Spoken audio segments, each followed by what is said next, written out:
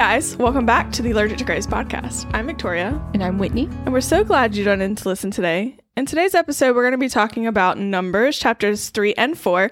But to pick up where we left off last week, let's quickly recap what we saw in chapters 1 and 2. Yes. So last week we did chapters 1 and 2, the first two books of Numbers, obviously. We're counting. 1, 2.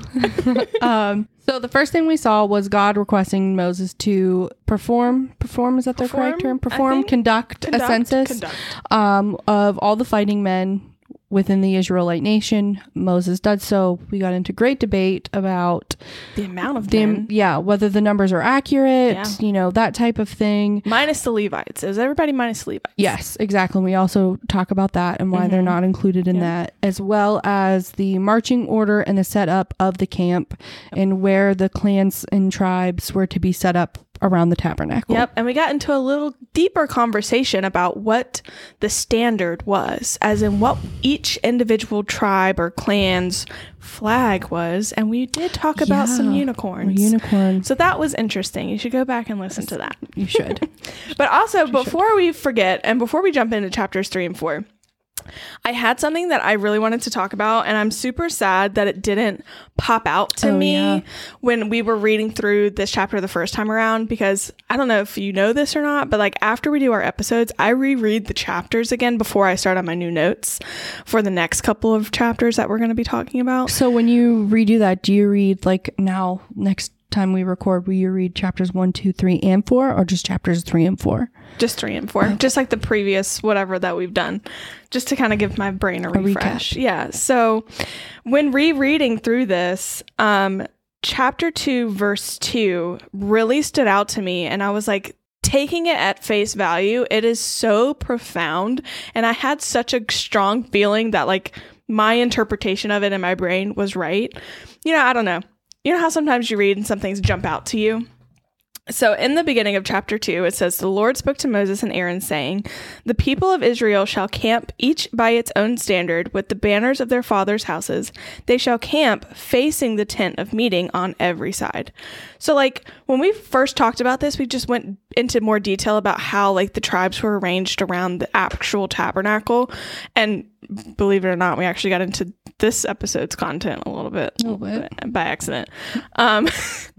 But they faced the tent of meeting. So like when I read that face value, as in like, I was just thinking, okay, so they literally were facing the tent. They were facing the presence of God because he had descended on the tabernacle. Like he's there, all the time. Yeah. So like when they're in their most vulnerable state, i.e. sleeping, they're still not facing the outside world. They're not keeping a lookout on what's going around and what's going on outside of the tabernacle. They're actually looking in toward God, trusting him to protect them, from outsiders that may approach and attack them when their flank is turned, and all of that stuff. So like, I don't know, it really kind of resonated, and I was like, oh my gosh, in times of just despair, or when you're in a vulnerable situation, like it just reminds you to keep your eye on God, because he's the one that knows all, has all, will do all to protect you. Like you're his people, like keeping him in the center. Exactly. But like they face the tabernacle. Like that's crazy, insane. So like actually when I read that, I went into looking into it, and apparently facing doesn't mean what I think it means. It just means some distance away from the tabernacle. Oh, because I was thinking like you were looking towards. That's what I thought too. And I couldn't find like a definitive answer. There's a lot of different like things of what that means. But still, even if they weren't exactly facing, I think the message is still there. Yeah. It's what it says in our ESV Bible. Like they were facing the tabernacle. Yeah, looking towards. Which has like a more profound meaning in my life anyway than what I originally thought. Yeah. I like that very much. Right? So. And even I think it's really neat that even if that's not what that means in this sense, and like the literal sense of it, when it comes to the way the camp was set up, I feel like, I don't know, I really like that, because it's just so applicable to life even today. Like we shouldn't be facing the world, taking on the world, and like having the things of this world come before God. Right. Like you should not have God at your back. He should be at the forefront of your life, like at the forefront of your sight. Good. Yes. Like when you think of, I don't know, in the days of Jesus, who was it? Paul was trying to walk on water, and when he took his eyes off Jesus, he started to sink. Like the same situation. I think it was Peter. Peter, whatever. I don't remember. It's Peter. It's totally Peter. He's the radical. Peter, Paul, Piper, who knows? Anyway. Yeah, all P's. All P's. Peter. The old P. Paul. I don't know anybody else with a P name. There isn't any. It's just those two. Anyways. So that's what I had to say. That's what I meant to touch AIDS. on, right? Oh my gosh, that was so cringe. Rabies. That's Carrie, what? AIDS. That reference is from our Levitical series. If you want to listen, just go back. It's hilarious when we're talking about clean and unclean animals. So anyway, jumping into this episode, chapters 3 and 4, we are going to be talking about the Levites in particular, their breakdown, their kind of like, duties, how they're arranged and all that stuff. Same thing that we did for the entire Israelite people. We're now just focusing and zooming in on the tribe of Levi. Yeah. i.e. the Levites. So to start in chapter 3, we can read here. I'll read this out. These are the generations of Aaron and Moses at the time when the Lord spoke with Moses on Mount Sinai. These are the names of the sons of Aaron: Nadab, the firstborn, Abihu, Eleazar, and Ithamar. These are the names of the sons of Aaron, the anointed priest, whom he ordained to serve as priests. But Nadab and Abihu died before the Lord when they offered unauthorized fire before the Lord in the wilderness of Sinai, and they had no children. So Eleazar and Ithamar served as priests in the lifetime of Aaron, their father. So that whole first section just kind of made me dive into Aaron and the priests and what the difference is between the Aaronic and Aaronic, Aaron's line of priests versus like the Levitical priests that people sometimes reference. Mm-hmm.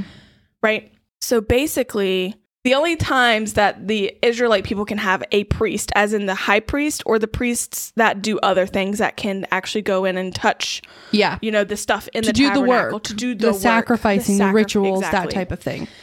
The only people that can do that is from the line of Aaron. Correct. Not the entire Levite tribe. Like, I feel like we said that before, like the high priest can only come from Aaron and everybody else can be a priest. No. Right. Only the priests, the ones who were ordained, that got the anointing oil, that did all that stuff, got naked, all that mess. The only ones that can do that are Aaron, his sons, and their descendants from that. Yeah. It does change later down the line, but for right now, it's literally only just Aaron. the people from Aaron. Yeah. So... Can we talk about how much work that would be for 3 people? Okay, so like in this time, his sons had sons. Oh, they did? Yes. I have a whole family tree. Okay. My notes look very like sporadic, but like, yeah. Okay. Yeah, so Eleazar was the only one that I think had sons. He had 2 sons, and then his sons had a son and then 2 other sons. So like there was a whole thing going on. It wasn't just... Because if you think about it, Aaron was the older brother of Moses. Mm-hmm. Moses was 80 when he was called. Okay. So like Aaron is already old and he had grown children. His children probably had children already, Mm-hmm. So it's not just 3 people. Mm-hmm. But the 3 people that we're going to talk about is Aaron, Eleazar, and Ithamar. Those are the 3 that are really, they're still alive. So like, why wouldn't we talk about them? Right. Yeah. And also because Nadab and Abihu, they did not have any descendants. Yeah, they did. What? They did. They did have descendants? They did. They are dead. Oh, dead. Sorry, your accent. Sorry. The country came out. They did. They did. They're dead. They are dead. Okay. Let's stop saying dead so much. So then we go into, do we have anything else about that? I mean, I think it was interesting that the study portion of the Bible also mentioned the fact that Moses, who was a Levite, did not mention him or his family. No. As well. No. And they just kind of got absorbed into, when Moses died, the family of, or the Levite tribe. Yeah, because it's only the line of Aaron that can be priests. And Moses is the exception to the rule. Only Moses, not Moses' line, just Moses. He was the one that was chosen by God to lead the Israelite people. The OG. Like, he's the one that set it all up. So, of course, like, he can't not do it, you know? Correct. But remember, too, that once, like, everything, like, he can't, correct? Didn't we talk about this? Like, he can't go. We did. He can't go in and do all the stuff after the high after priest, he anoints everything. And, like, I think, because I'm pretty sure in this chapter, they talk about when Moses and Aaron go in. Yeah, and they're in the tent of meeting and etc. So maybe, like, after the first couple of times, but maybe not. I don't really remember. I don't remember. Maybe that's something we need to look into. Make a note. Yeah. In Moses, I need a pen. I feel like we went through this whole thing in Leviticus. We did, but I don't know if it was just conjecture or if we actually looked that up. I don't remember. I feel like it was just conjecture. So we go into the duties of the Levites. I also want to point out that I thought it was kind of interesting that we are forewarned about what happens when you approach God unauthorized. So in willy-nilly. In the very beginning, when we're talking about the Levites, the tribe that's going to be taking care of the tabernacle, we have this warning that said, hey, remember these 2 kids? Yeah, they're dead. So let's not do that. Anyway, so in verse 5 it says, and the Lord spoke to Moses saying, bring the tribe of Levi near and set them before Aaron the priest, that they may minister to him. They shall keep guard over him and over the whole congregation before the tent of meeting, as they minister at the tabernacle. They shall guard all the furnishings of the tabernacle of the tent of meeting, and keep guard over the people of Israel as they minister at the tabernacle.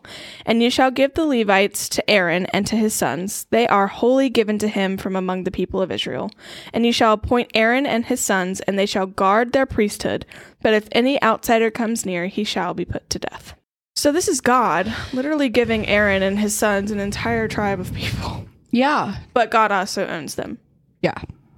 Like, yes. Aaron and his sons are servants of God. So, like, God owns all the people of Israel anyway. But, like, he's set apart the Levites as his own. Yeah, specifically for him. And we'll get into that a bit more later. I'm sorry, go ahead. I don't remember what I was going to say, so go ahead. I'm sorry. I was just going to say, I kind of wanted to go off, like, from Aaron and his sons to talk about, like, verse 8. They shall guard all the furnishings of the tent of meeting and keep guard over the people of Israel as they minister at the tabernacle. Yeah. I kind of really like this verse. First of all, 2 things stood out to me. Number 1, ministering women. Anyway.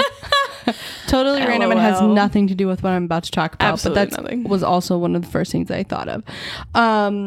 The second thing is that, and we were just kind of, I guess, sort of talking about it this morning.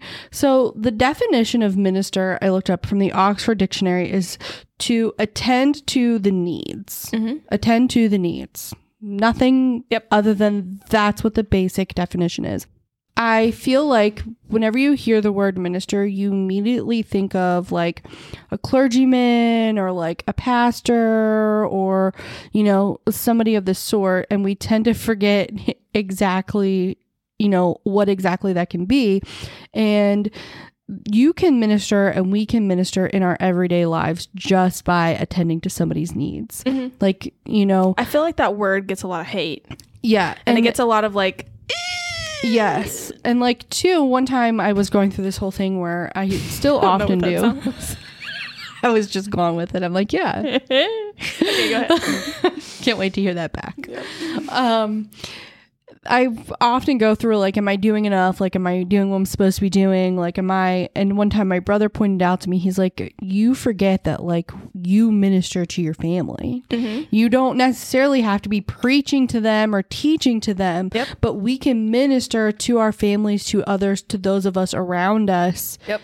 Just by attending to their needs. When you cook dinner for your family, when you do the laundry, when you pick something up at the grocery store, or when you answer do all of questions. Those unseen things and even seen things. Because let's be real. I mean, those things are not, I hate laundry. I hate it. Oh, I hate it. But like, that's what it is. And I don't know. It just kind of like, I really liked it because it was like, okay, well, maybe I am okay. Like I'm doing what I'm supposed to be doing because I'm here. Like I'm present. I'm attending to their needs and others' needs. Yeah.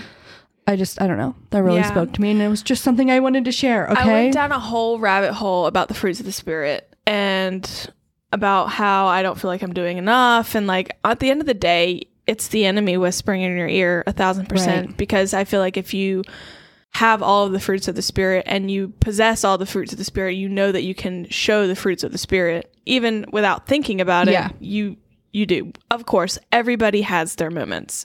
Like, everybody has their times where they're just like, no, get out of my face. Like, I don't have the fruit of the Spirit right now. Right? Non-existent patience. Exactly. That's why we have Jesus and we can ask for forgiveness. Yeah. And strength too in those things. And just be careful if you ask for patience. To bear fruit, he's going to give you opportunities to grow and to get those. Like, I'm not saying don't ask for them, but he's not just you. Speaking from personal experience, you pray for patience, you will get a lot of scenarios in which you can practice your patience. Yes, exactly. Exactly. Did you hear the change of my voice? Yeah.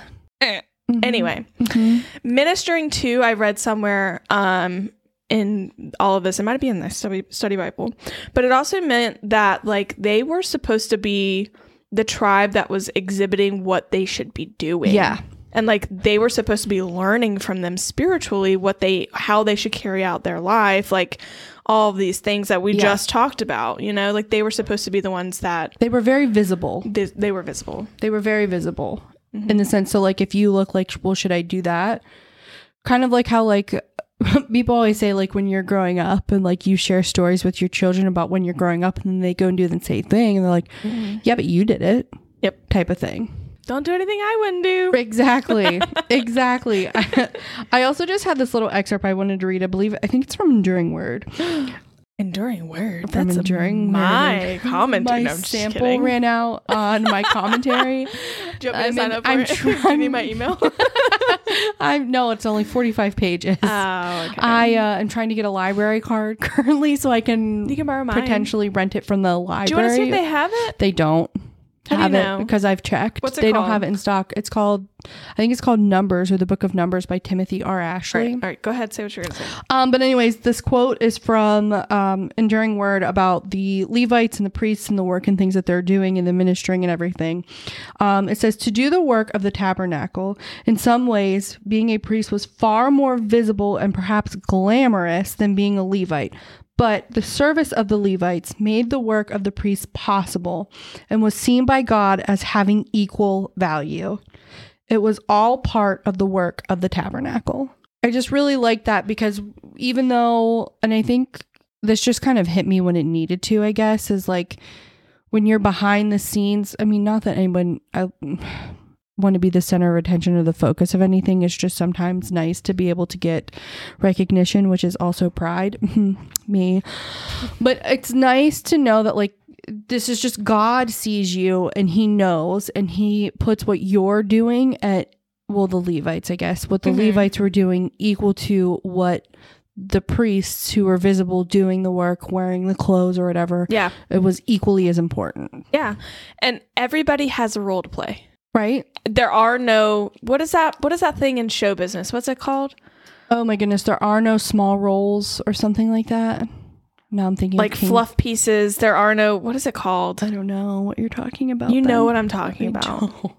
Like secondary characters. Like everybody has a role to play and everybody's part is just as important because if you didn't do that part, the integral cog of the whole operation wouldn't push forward. Is a large part of why I have the utmost respect for people in the service industry. I couldn't do it. Like DMV workers? No. Like those that serve the public or serve like a client base. Like I just... Anyway, moving on. It's fine because I'm going to go to the library tomorrow anyway. Oh, here it is. But like... Timothy R. Ashley. The Book of Numbers. Borrow. Oh, so they do have it. They do have it. It's on Hoopla. Oh, Hoopla. I have Libby. I have Libby and Hoopla. You can do both of them. It's like whenever I go to... It doesn't matter. Here, I'll share it to you. Oh, thank you. I borrowed the title, so if you can't get it, you can also look at it. All right, yes. What were we talking about?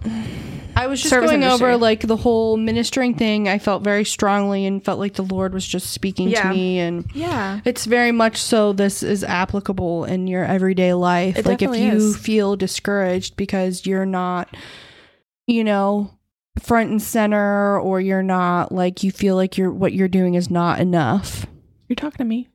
No, why? I feel like you're talking to me. No, I read this whole quote and you missed my entire explanation about being in the... Oh, I'm sorry. about being like behind the scenes and everything, that like God sees you and God knows. Like, yes. Okay. Yes. Anyways. So I also but I also thought it was interesting about the fact that if any outsider approached, like they would be surely put to death. Talking about not just foreigners outside of the tribes of Israel, but like anybody who was not a Levite. Like nobody could come close to the tent of meeting. Nobody could go into the court itself unless they were sacrificing something, like they were there with a purpose and they were in, like they could enter in. And even then, I don't think they could enter in. Yeah, I think they could come to the door. Yeah. Yeah. And we talked about that in Leviticus a little bit. But like they would be put to death either by God himself or by the Levites. They would literally stone them. Yes. They had to. That's so there like was protection. Those instructions. So like say I don't know, I'm not from the tribe of Levi. I don't know anybody other than that. And Judah. Yeah. I'm from and I go and I want to go into the tabernacle just because I can.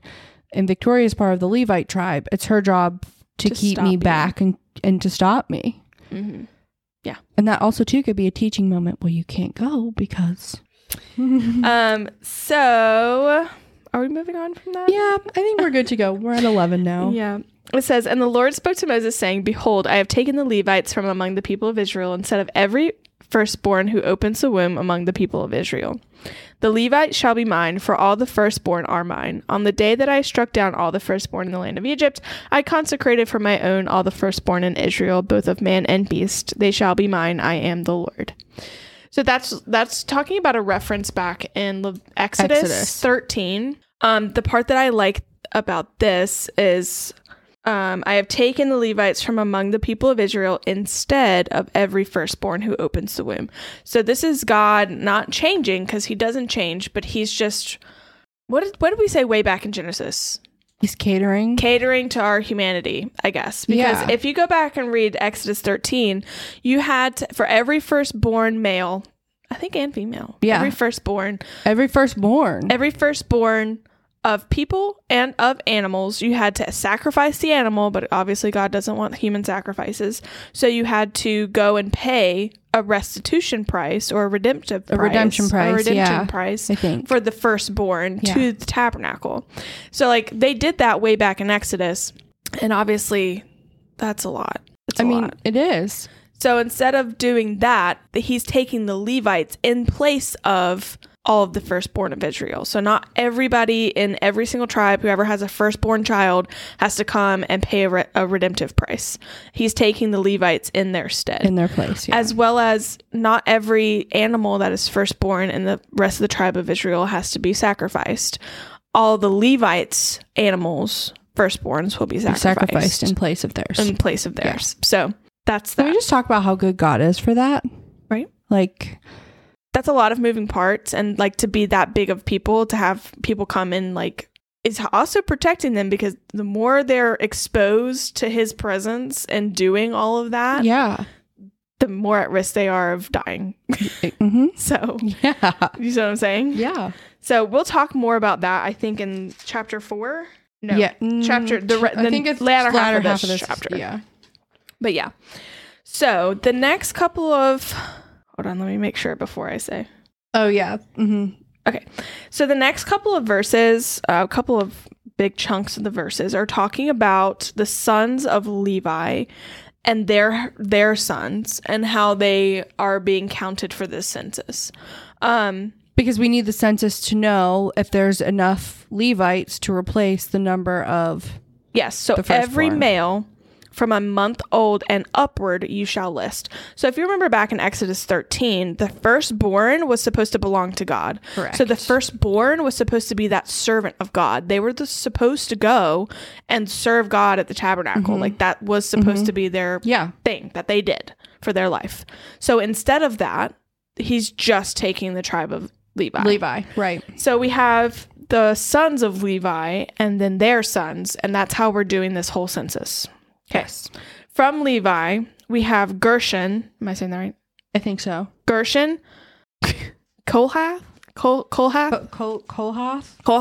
I have no idea. And Merari. Those are the 3 sons of Levi. Hold on one second. Okay, so we're talking about the sons of Levi, right? Yes. Gershon, Kalath, and Mercari. Yep. And from that, we have each one of their sons. Correct. Right? And then we have the number of the census. So from Gershon, whatever. The firstborn of Levi, we have Libni. That's not it. Libni. That's how I'm going to say it. Sure. And Shimei. Shimmy, shake. Right? Shake, now drop. That's how you would say it. Shimei, right? Shimei. Shimei. What verse is this? I'm just reading off the family Libni tree. and Shimei. Shimei. It's the same thing, but with a may on the end. Shimei. Shimei. Yes. So, yeah. Libni and Shimei. I'm going to say Shimei. Okay, so from the tribe, Shimei. from the son of Kalath, which is the middle child, we have Aram, Izhar, okay, Hebron. You're with me? I mean, I'm with you. Uziel, right? Okay. Yeah. So also keep in mind, Aram is the father of Aaron and Moses and Miriam. Amram is is Aaron's dad. Aaron's dad. Okay. So Aaron had additional brothers. Aaron had additional uncles. These are so Amram, Ishar, Hebron, and Uziel are Aaron and Moses's uncles. Okay, but they can't be priests. No. So Aaron, the priestly line, is from Aram, which is from Kalath, which is Levi's second born son. Yes. Okay. Get it? Like if from Levi, they are the fourth generation. Okay. And that makes sense considering what we talked about in the years that. Yes. So I'm with you. The Gershon are called the Gershonites. Yes. And the Kalath are called the Kohathanites. Yeah, whatever. And then the last one is Merari. Mararnites. I think it's the Merarites? southern and how we pronounce ours. Merari. That's what I'm saying. He had two sons. He had Mahali and Mushi. Mushi. We're butchering these names. No disrespect at all whatsoever. No, we're trying. I just have not the slightest idea. We're trying. Okay, so from Gershon, the tribe of Gershon, which was the firstborn of Levi, the Gershonites, we have Elisapha. The chief. Eliasaph, maybe. That makes sense. I don't know. There's a chief. And he's the son of Lael, which isn't mentioned, so it must be like the third or fourth generation from Gershon. I'm not saying any of this right. From Kalath, we have Elizaphan. What verse? I'm sorry. All these names are running together. I'm sorry, hold on a second. Lael is the chief of the fathers. No, here it is, 30. Elizaphan. The son of Uziel. So that's like what? Aaron and Moses' cousin. Yeah. And then we have from the tribe of Merari, we have Zuriel. Should I turn the page? Yeah, probably. We have Zuriel, which is like the chief of the Merari tribe. And that comes from somebody else, like Abihail, which would be like Mahali or Mushi's son. Yeah. Okay. Mm-hmm. All that to say, there's chiefs of the tribes, and that's who they are from where they are. Okay. Chieftains. The chief tribes. Okay. So, from the tribe of Gershon, every male 1 month and older, right? 1 month and up, there's 7,500. Okay. From the tribe of Kalath, there's 8,600. Correct. And from the tribe of Merari, there's 6,200. Also correct. Okay. So the duties of these people. Stop saying duties. What they were responsible for in the upkeep and the traveling and all of that. We're not going to get into too much detail because they kind of just brush over it. Yeah. In this chapter. And chapter 4, we'll get kind of into the nitty gritty of it all. But Gershon, the tribe of Gershon, were responsible for wooden parts mostly. The verse itself says, and the guard duty of the sons of Gershon in the tent of meeting involved the tabernacle, the tent with its covering, the screen for the entrance of the tent of meeting, the hangings of the court, the screen for the door of the court that is around the tabernacle, and the altar and its cords, and all the service connected to these. Okay. the sons of Kohath were the vessels. So like all of the pieces that went inside of the tabernacle. We're talking about the Ark of the Covenant, the showbread, the altar of incense, like all that. And then woven parts is what I meant to say for Gershon. Yeah, I thought so, but woven I was like, well, maybe you read something I didn't. My handwriting sucks. I'm pretty sure it was fabric. Woven parts. Woven parts. And for Merari, they got the wooden materials. Yes. So they got like the pillars, the bases, their accessories, like frames, pegs, all of that stuff. The bones, basically. Yes. Of the tabernacle. The structure itself. So if you remember last episode, we were talking about how all of the tribes were arranged around the tent of meeting, and we kind of talked about the Levites from Kohath and the Levites from Gershon and the Levites from Merari, and we didn't actually know what we were talking about, or at least I didn't. No, me either. I had no idea. So the Kohaths, which are the middle son, the ones that are responsible for like the vessels and stuff, they're going to be camped at the south of the tent of meeting. So they would be between the tent of meeting and Reuben, the tribe of Reuben. So they're kind of like the cushion from the rest of Israel. Yeah. Is this the picture you're looking at? Yeah, I turned the page and I was looking at the other picture. I just want to make sure. Yes. So the Gershon Levites, so the Levites that are that descend from Gershon, are at the back of the tent of meeting on the west side. So they're like, so if we're looking at it from the top or from a drone overhead, they're on the left side. Yeah. So if you're standing at the front of the tent of meeting, they're at the very back. Yeah. Behind. Correct. The court and all of that stuff. I like that the description. Very back. You're looking at the tabernacle back. The Levites are at the north of the tent of meeting. So Which actually, Levites? Just kidding. Hold on a second. Gershon sits between Ephraim and the tent of meeting. The tribe of Ephraim and the tent of meeting. That's that cushion on that side. And the other Levites from Merari sit at the north. So if you're looking at the tent of meeting, they'd be on your right, outside the court. And they sit between the tribe of Dan and the actual tent of meeting itself.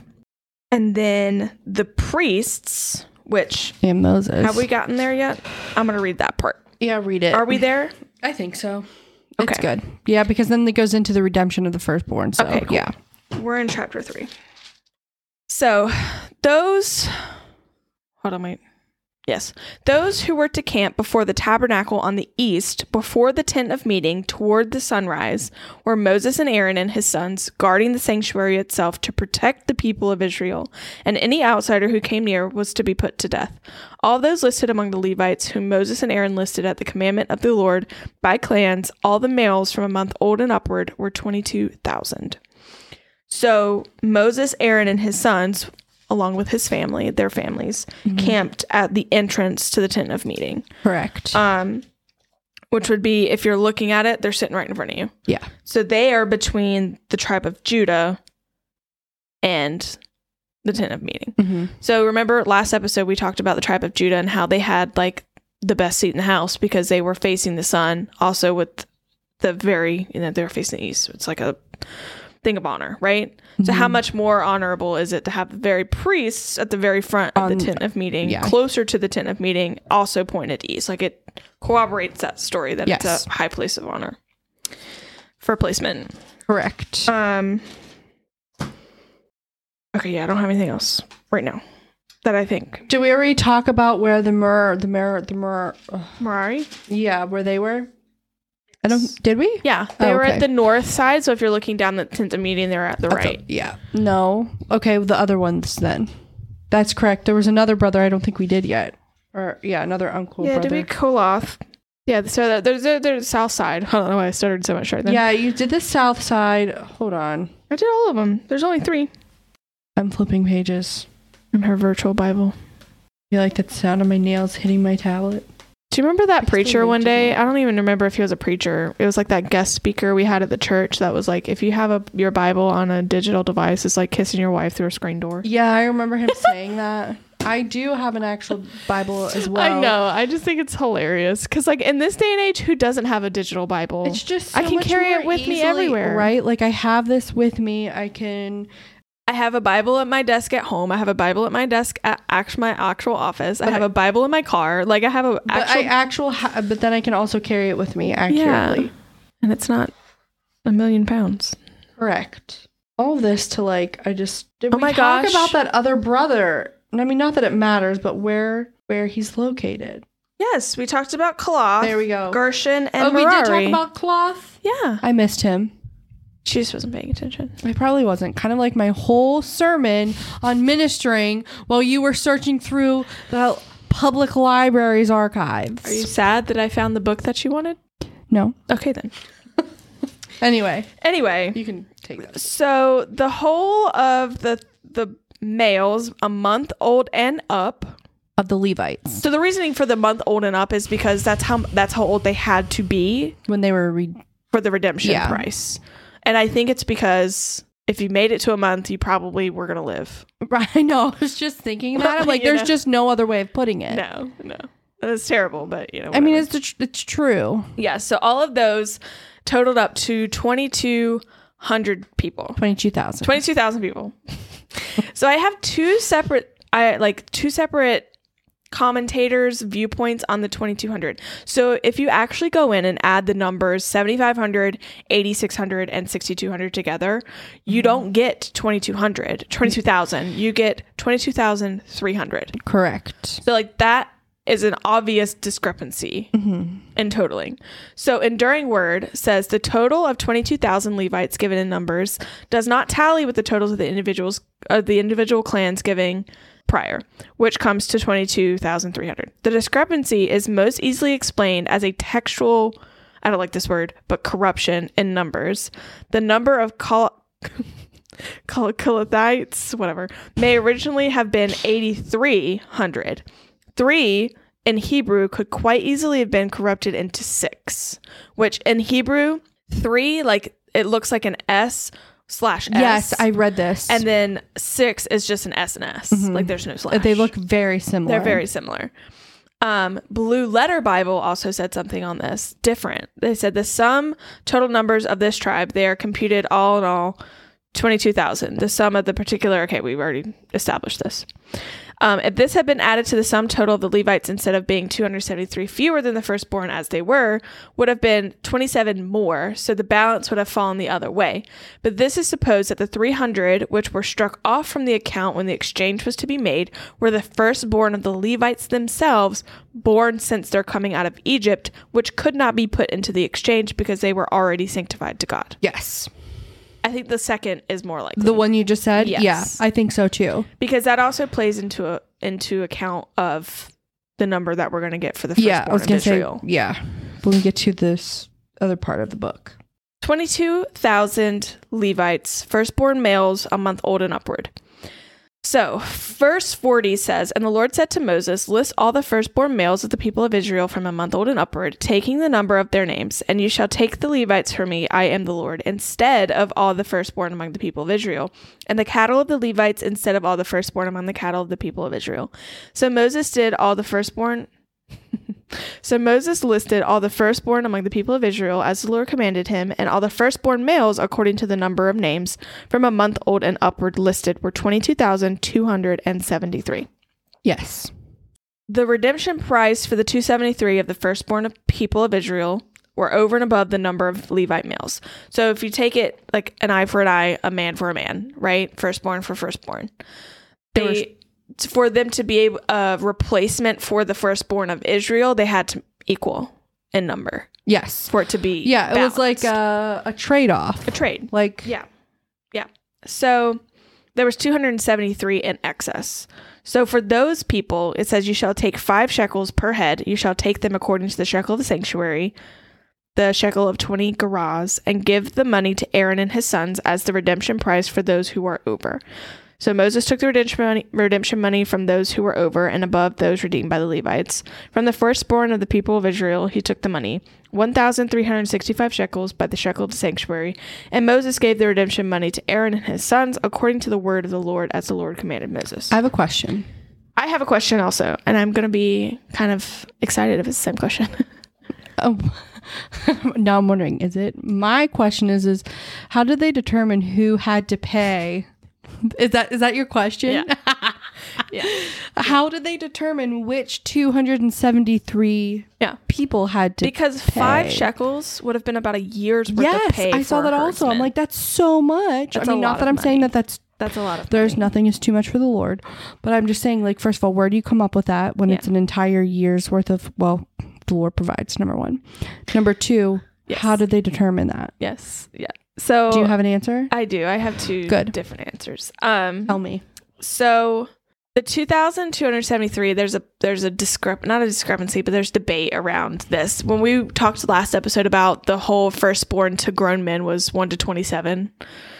Yes. 1 to 27. So the 2,273 firstborn of Israel are likely those who hadn't done the firstborn thing that was described in Exodus, who hadn't paid. Oh, they hadn't paid price yet. Yes. That makes a lot of sense. I should probably not do that. That makes a lot of sense. That's what I'm thinking anyway. Or should I say it makes a lot of shekels to me? Yeah, because the ones that were done in Numbers 13 was right after the Exodus. Mm-hmm. And, there's been a whole year worth of time for 2 million people to reproduce. Have 22,000 babies is not that crazy. No, not at all.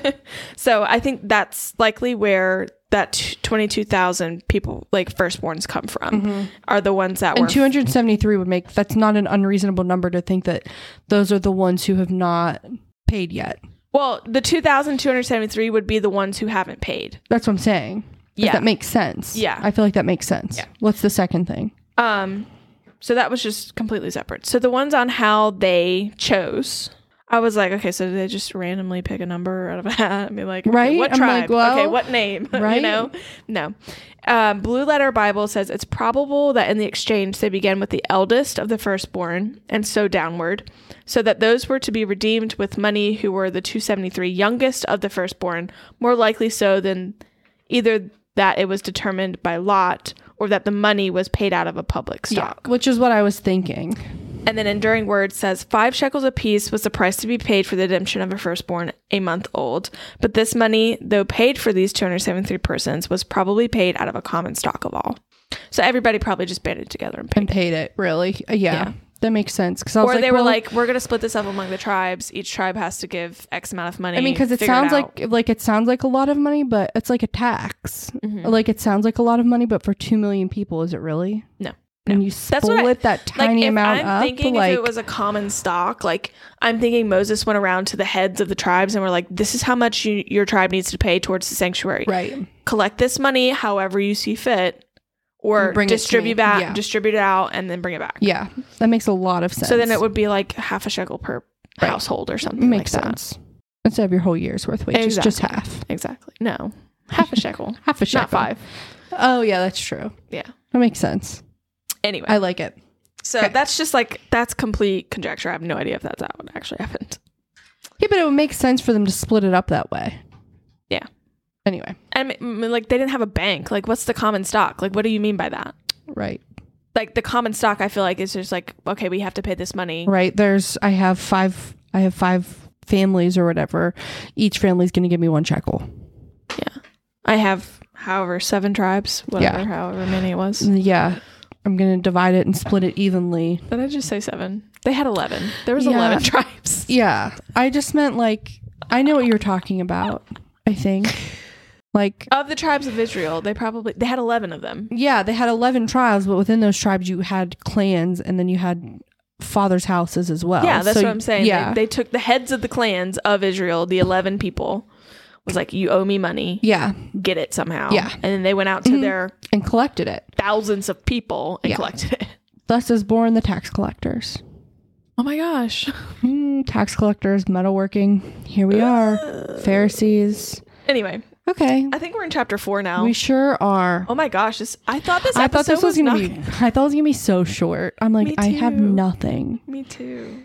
Okay. So 4 is not... I feel like we're doing a lot of repeat information. Yes. Yeah. We have some things to discuss.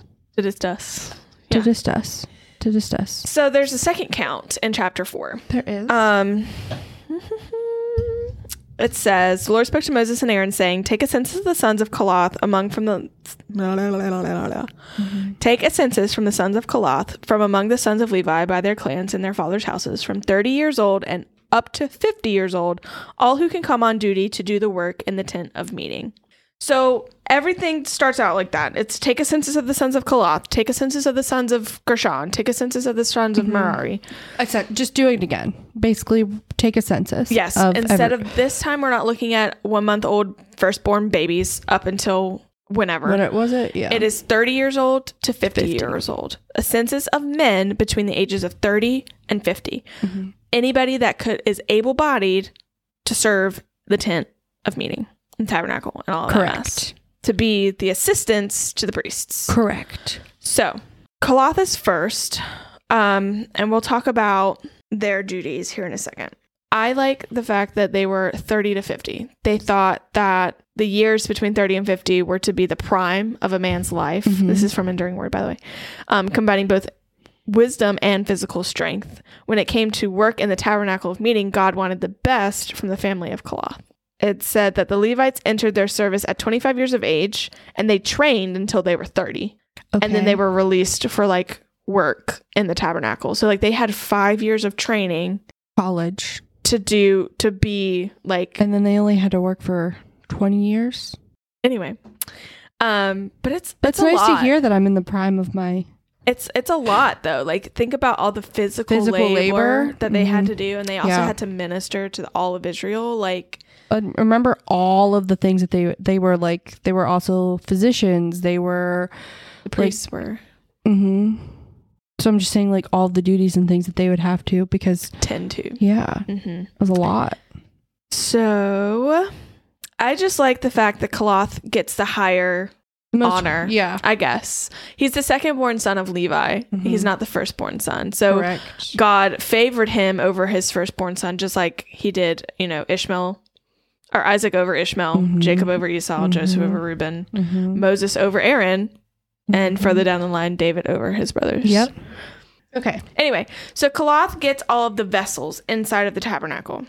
And so that is the Ark of the Covenant, the table, the lamp, the golden altar, all of the things. Yeah, so all the furniture. In this, here, let me read it because this is like the most important one. When the camp is to set out, Aaron and his sons, Moses is not mentioned. Aaron and his son shall go in and take down the veil of the screen and cover the ark of the testimony with it. Then they shall put on it a covering of goatskin and spread on top of that a cloth of all blue and shall put it in its poles. And over the table of bread of the presence they shall spread a cloth. Okay. It's talking about all the coverings. So for the ark, we have the veil, the goatskin, the blue cloth, and that's it. And then they put the poles in it, like we talked about, because the Ark of the Covenant cannot be touched. The table of showbread, we have the blue cloth, a scarlet cloth, and then goatskin. The lampstand, we have a blue cloth and then goatskin. And the golden altar, which is the altar of incense, we have a blue cloth and goatskin. So, like, the Ark of the Covenant gets the most coverings. Yes. Because it's the Ark of the Covenant. It's the most holy. Yes. Most holy. I wouldn't say most holy to least, but it's like the most significant one. That's good. That's a good way to put it. Yeah. So from all of that, it continues on to say how they're supposed to wrap it and all this mess. But basically they're wrapping it to where none of it can be seen and none of it can be physically touched by itself. It says in verse 15, and when Aaron and his sons have finished covering the sanctuary and all the furnishings of the sanctuary, as the camp sets out after that, the sons of Kalath shall carry these, but they must not touch the holy things lest they die. They are the things of the tent of meeting that the sons of Kalath are to carry. And Eleazar, the son of Aaron, the priest, shall have charge of the oil for the light, the fragrant incense, the regular grain offering, the anointing oil, with the oversight of the whole tabernacle and all that is in it, of the sanctuary and its vessels. In verse 17 it says, the Lord spoke to Moses and Aaron, saying, let not the tribe of the clans of the Kolathites be destroyed from among the Levites, but deal thus with them, that they may live and not die when they come near to the most holy things. Aaron and his sons shall go in and appoint them, each to his task and to his burden, but they shall not go and to look on the holy things, even for a moment, lest they die. So the the Levites that were descent from Coloth can't touch the things, can't look at the things inside the tent of meeting, or they would immediately die. Surely die. Right. And it was up to Aaron and his sons, the priests, to tell them and show them how to do things so that they didn't die. Pressure. Right? I was just thinking. Pushing down on me. Imagine the pressure that put on those people. And also the pressure that it put on the people Kohathites, whatever. Does. Like, what happens if, like, I don't know, something comes loose, you know? You die. Like, you die. Remember? How dare you think your hands are cleaner? Yeah, I know. Okay. So I think that's the most important one, to be honest, out of all of them. I mean, that sounds terrible, but not to say that what the others did was not important, but and not necessary. Like, correct, because again, everybody has a job, everybody has something to do, but they could at least touch the things they were carrying.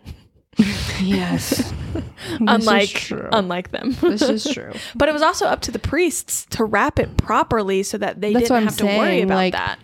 You think I'm paranoid about sending an email? Yeah. Could you imagine me trying to wrap up a holy thing that I was responsible for somebody else? Can you imagine the priest going in and trying to wrap the you Ark pulled of it too far in your corner. No, the Ark of the Covenant without touching it.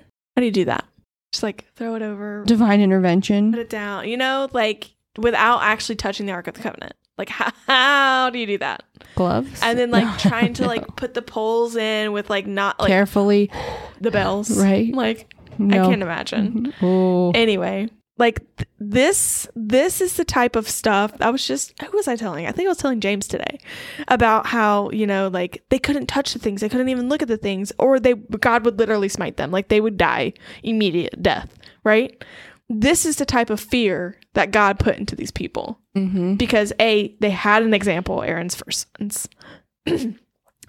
sons, like, and they've been told by God himself what would happen, right? And they've seen it happen before. Like the fear of God, when somebody says, I'm going to put the fear of God in you and you should have the fear of God in you. This is what they're talking about. That's what they're talking about. Because I mean, reading it scares me. Like I said, the pressure, like it only takes your fingernail. Like if you think for 2 seconds that the God of the Old Testament is not the God of the New Testament, just wait until Jesus comes back. Like dead. We're all dead. Like praise God for sending Jesus. Seriously, that's all I have to say. Seriously though. But like the fear of God, this is the type of fear of God that I have. I have the reverence and respect of his holiness and his like almightiness, you know, obviously not in the same sense that they do, but oh my gosh. Yeah. You know, because it's serious. It's so serious stuff and it's not to be taken lightly. No.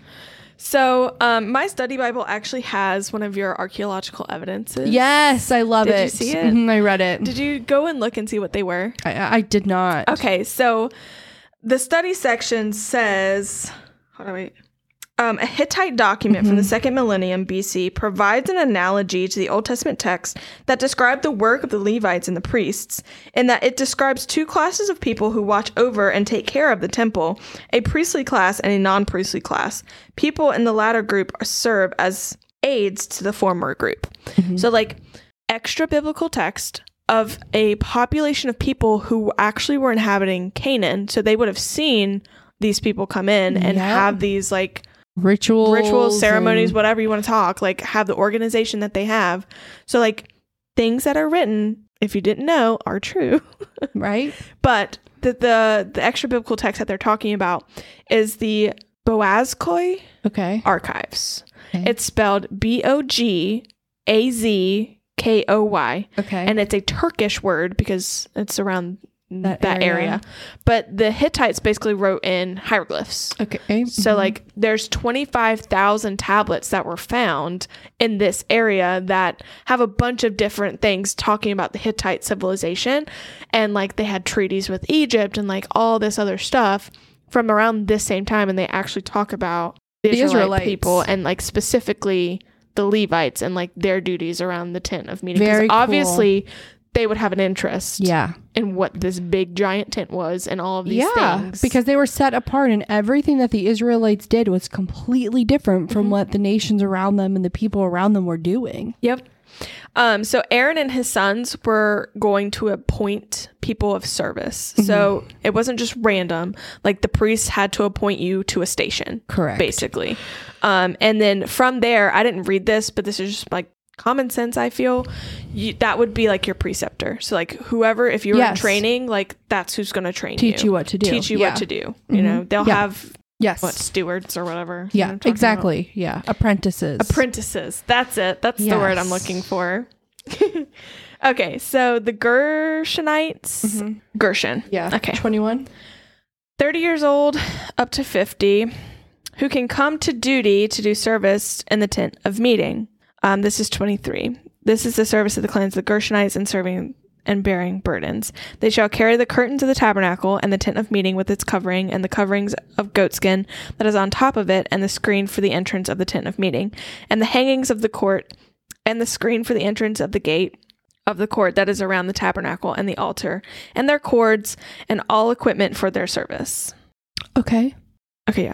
So Aaron and his sons are going to assign their charge, all that they are to carry. And that's basically it. So they're under the direction of Ithamar, which is the youngest son of Aaron. Okay. So as the the K people were under the charge or under the authority of Eliezer, right? Yeah. Who also had a lot more things under his belt. He had the oil and the... Yeah, and the bread of the bread of the present. No, not the bread. Yes, the grain offering. The bread of the presents was left on the table. Fragrant incense, the regular grain offering, and the anointing oil. And he had oversight of all of that. Whereas Ithamar has the other two people. He has the Merarites and the Gershonites. So they had all of the woven things. Not the heavy materials that keep up the woven things, but they had all the woven things. Yeah, like and remember all the layers we talked about for the actual tent? Like that stuff is not light. No, there's so much of it. Yeah, but they were also in charge of the upkeep of those things too. Like they weren't just in charge of taking it down and putting it back up. Yeah, also taking care of it. Like so if there was patching holes, like cleaning it, dusting it, like everything. Yep. But they couldn't go into the tent. So like that's my thing. Like how did they fix stuff if they couldn't go into the court? Well, probably it would be taken down. Yeah. You're right. Would be my guess. Yeah. Is that it would be taken down and brought to them. They would fix it and it would be taken back and put back up. Yeah. So Enduring Word had something interesting for the one all who enter to perform the service. It says the words to perform the service are, as margin tells us, literally to war the warfare. Oh. The hint of warfare in this phrase, in this context, is meaningful. The service of these Levites was relatively mundane. They did not perform sacrifices and were not even allowed to look at the sacred furnishings of the tabernacle. Yet their service was described in some sense as warfare. This speaks to a truth that many servants of God have known. When one begins to serve the Lord, his people, and a needy world in the name of Jesus, the warfare begins. Anybody who's ever been of the world and has come to Christ knows the warfare we're talking about. Yep. Very real. It's very hard. And when you're in it, man, you're in it. Yep. Don't put God at your back and you'll get through. Correct. Anyway, I just thought that was interesting. It is very interesting. So yeah, the them. Those people were to carry all of the pillars, the boards, the associated parts, bases, like all that stuff. So the estimated weight was 19,000 pounds. Just the Merari Knights or whatever. Just the bases, the structural materials. Yeah. Again, they were supposed to be assigned their tasks, and that's how they were supposed to be doing it. Yeah. By Aaron himself. Required 4 ox carts. That's insane. And I believe that the woven items required maybe 1 or 2 ox carts. Like the there was a thing where they weren't carrying everything. Like they had to put it on like a transport transport cart or something like that. Yeah. Especially like the furnishings and stuff. Like that was put on a cart. They weren't carrying those items. They had to carry them to put them on the cart. I think the only thing they had to carry was the Ark of the Covenant. And again, by the poles. Well, no, it was on the cart. No, you had to carry it by the poles. Well, then how did that guy die? Because he tried to save it. Because it fell off of a cart. First of all, it got stolen, I believe, in one of the wars. So it was stolen, and they were bringing it back into the temple or back into the city. And they were, because I believe that was also part of the problem, is the fact that they were carrying it on an ox cart. Because I don't think the Ark of the Covenant was supposed to go on a cart. It was supposed to be carried by those poles. Well, that would make sense if he touched it. And then it was because it was going to fall off. Yeah. Because like I said, it was like they had recovered it from one battle or something, because King David blamed himself for that guy's death then. And it was we'll get there. But anyways. Okay. So they were doing a census, right? Yeah. Of each brother we did. Yeah. Of each brother. So from the ages of 30 to 50. The Kothites, there was 2,750. Mm-hmm. From Gershon, there were 2,630, right? Mm-hmm. And from Merari, there was 3,200. Yeah. So in total, that was 8,580. Yeah. That's a lot of people. It is. I have this excerpt from the study portion. It says between 30 and 50 years old totaled, like you just said, 8,580, just over a third of their total number of 22,000. This chapter again shows preparations being made for the march into Canaan. It underlines once again the dangerous holiness of God, which we touched on. He cannot be approached casually.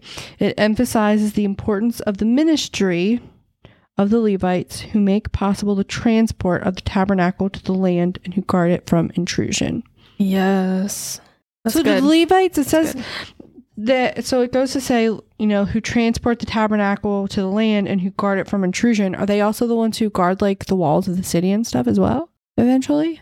I think by guard, they mean like when they're in camp, because they are the ones that guard it from outsiders. Yeah, as well who guard it from intrusion. It as in not the land, but it as in the tabernacle. Exactly, okay. And the court and everything like that. Like they are the cushion that guard it from they're the last unauthorized people.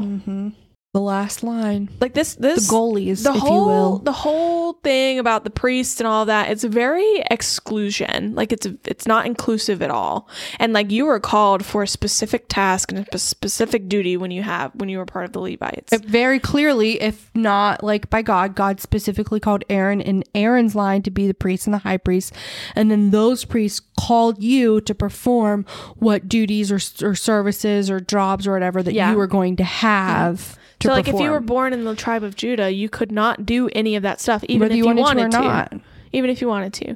So like I feel like it's very exclusive in that sense, which is good, what he wanted. In my opinion, but which is exactly what God wanted, because like we talked about last week, that he just further set those group of people further set them apart from God. Yep. They were chosen.